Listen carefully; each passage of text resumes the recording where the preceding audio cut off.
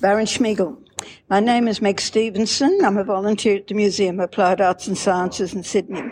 In the museum icon collection is a life-size porcelain bust of Johann Gottfried Tuscher, known as Baron Schmiedel, a court jester of the 18th century Saxon courts of Augustus the Strong and Augustus III in Dresden, Germany.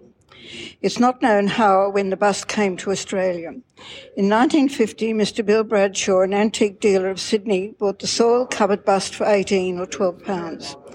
After research, he confirmed that the bust was modelled in 1739 by Johann Kändler at the Royal Saxon Porcelain Manufactory in Dresden and was of historic and cultural importance. He then sold it to the museum.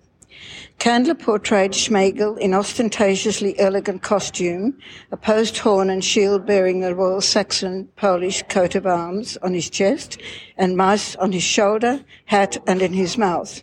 He wears a melancholy expression. The duties of a court jester were to attend the king in his dressing room, be at dinners and intimate gatherings, always ready with jokes, to exchange bandage and to play tricks. One trick was to use mice with another jester, Joseph Frolic.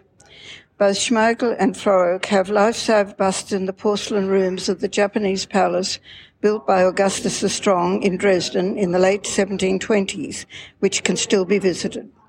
The third known Schmiedel bust is in the Detroit Institute of Arts in USA.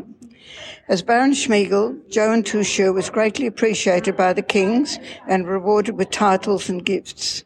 The museum is fortunate to have the bust, one of the treasures acquired via Mr. Bradshaw.